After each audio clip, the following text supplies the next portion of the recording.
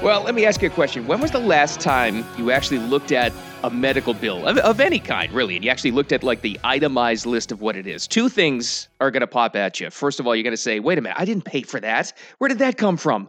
Sometimes you realize things you didn't even know were happening if you had an extended hospital stay or somebody else did. And the second thing you're going to realize is what? How exorbitant these prices are. Here's the next thing you're going to learn. Medical debt is the number one cause of bankruptcy in the U.S. And as you know better than anybody, most people listening to this show are family, providers, or you're a parent of some kind. You know how tough that is, especially in these tough economic times. So we're trying to get some answers for you. And when I found this lady, I knew I had to talk to her because she comes from both the care side and the coverage side and is dealt with this personally herself. First of all, before any of that, thanks for finding the Cool Dad Rules. My name is Bill Adams. Thanks for finding the podcast, sharing that along. Always appreciated. I want to bring to you Dr. Virgie Bright Ellington. She has a book out that I think is absolutely perfectly timed for what we're going through right now. It's called What Your Doctor Wants You to Know to Crush Medical Debt. It's exactly what she does. And with all that said, first of all, Dr. Virgie, thanks for being here. And secondly, I don't think I'm exaggerating. I'm pretty sure I have that right. Medical debt is the number one cause of bankruptcy still in the U.S., isn't it? Absolutely. First, Bill, thanks for having me. But yes, you're absolutely right. Medical bills is the number one cause of debt and bankruptcy and stress in the United States. Yeah.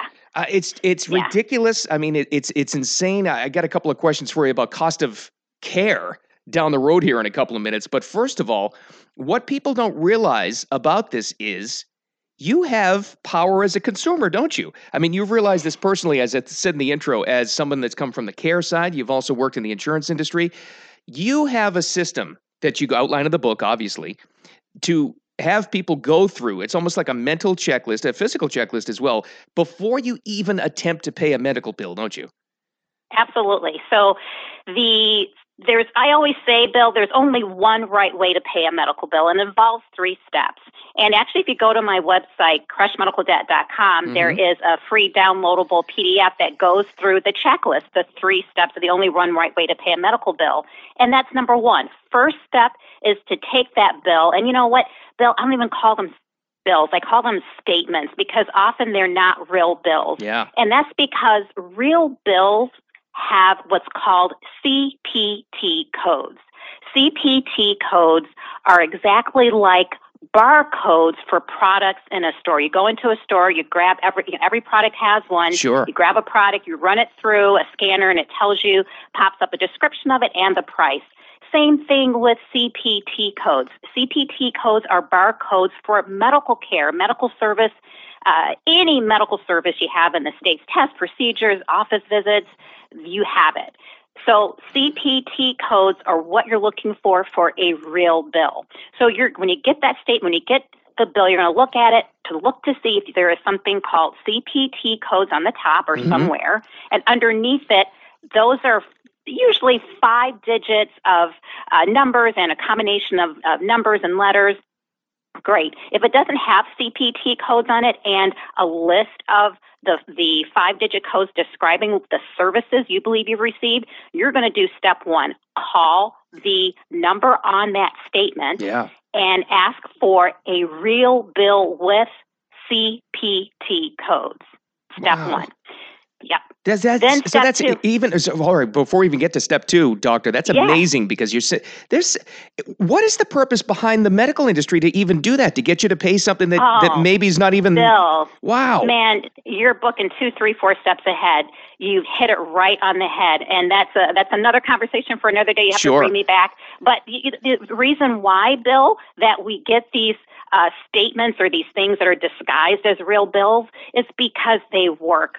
The American public is deceived into thinking this is a real bill. Right. But let me tell you something. There is no bill that is sent to any insurance company, government, commercial, Medicaid, Medicare, or commercial.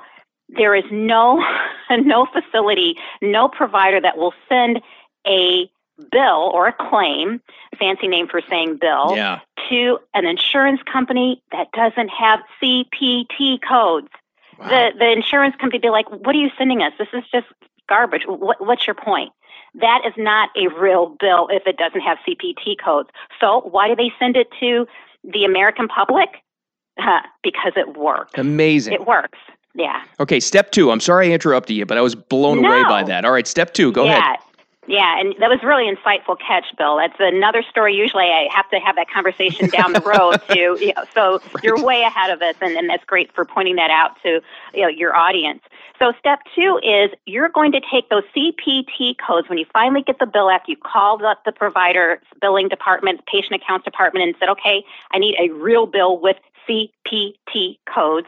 You're going to take those codes and make sure that it looks like something that the services that you received, you're going to take them and Google them. You're going to Google CPT code, blank, blank, blank. And let's use an example, 99213, which is a type of office visit. So what happens is you put in the code, Google the code, and up will pop a description of the service that you think you received. And just making sure, yep, that sounds like what I think I received. And so it just double checks to make sure you're not getting double charged or that you've got the services you believe you were treated what you were treated. Like you would with any other service. I mean, you would make sure if you're ordering something at a restaurant, you're not going to pay for a salad you didn't get. You go into a grocery store, you're not going to come out with an invoice, a bill, a receipt that says produce. Sure. Right. Dairy. No, right? Same thing with medical care. Why should the medical care industry be any different? And it's not.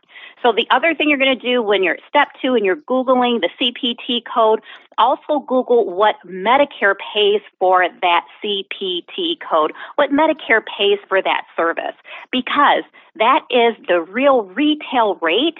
That is a fair price. Now, there are some folks that work in this field in terms of, medical financial literacy that say, okay, 2 times Medicare. Okay, fine. No more than 2 times Medicare. I say, what, if it's good enough for the federal government, it's good enough for me. And, so I say start at 1 times whatever Medicare pays for that service. Wow. Then that takes you to step 3. You're going to call back the number that you called to get that real bill with CPT codes and say, look, this is the number that I'm willing and able to pay. This is the amount that's a fair price. Let's say that it was a $10,000 bill and you got it down to $3,000 by your research, realizing that's what Medicare pays for the services you received. And you're going to call them back and say, look, I think $3,000 is a fair price. It's what Medicare pays, and it's what I can afford. Can you give me an interest-free payment plan for, and I'm using this number, and people think that it's a crazy low number, but, for many of us, it may be what we can afford. Can you give me an interest-free payment plan, and I can give you $100 a month? Yeah. Now, Bill, you're going to get some pushback. Right? Sure. They're going to say, and that's their job to say, hey, well, that'll take us forever to get paid. Yeah. Well, how does it go? A little bit of something is better than all of nothing. And they will accept it if you're persistent because they understand that it's cheaper for them to accept that payment plan than to have to chase you or theoretically, have it sent to collections to get only pennies on the dollar. That's amazing. First of all, the takeaway from all 3 of those groundbreaking steps, I think. First, it shouldn't be groundbreaking, doctor, because we should all know this as consumers. Exactly. But that's exactly it. Even with this, we can approach a medical service and, of course, the bill and the payment that comes along with it. As consumers, why do we not do? How come? Why are we so intimidated by the medical system that we all of a sudden lose our ability to be smart consumers? We get intimidated down to just bending over for this. Bill, you keep booking ahead, man. You're saying all the things that it usually takes us a long time to get to this point, but you hit it right on the head.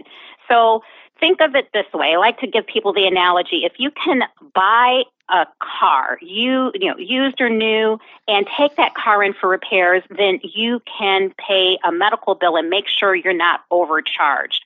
Why? Because, many people do feel it's too complicated to be able to not get overcharged in medical bills because they think you have to know all these fancy medical words and fancy terms or know how the body works and know body part languages and all the fancy terms.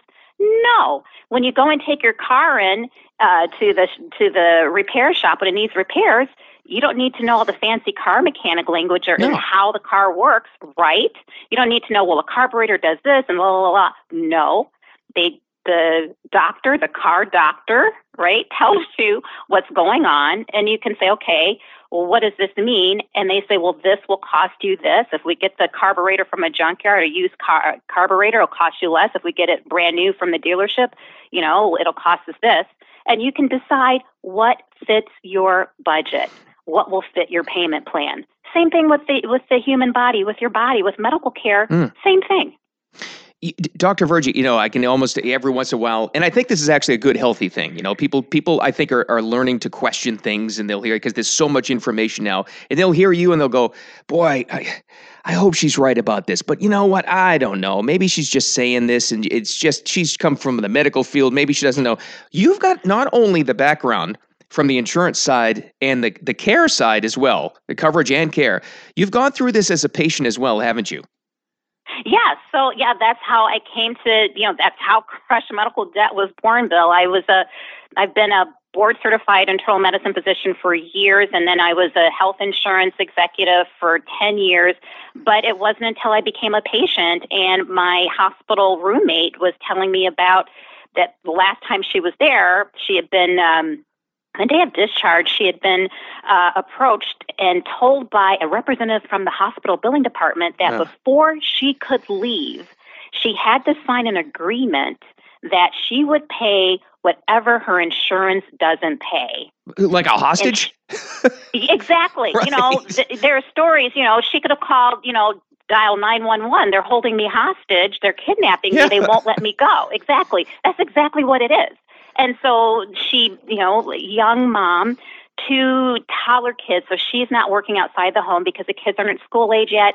The husband is worked in a 24-hour diner. So, they had a very, very modest income. Sure. Well, Bill, I'll tell you, when she told me that, I swear, the curtain dropped.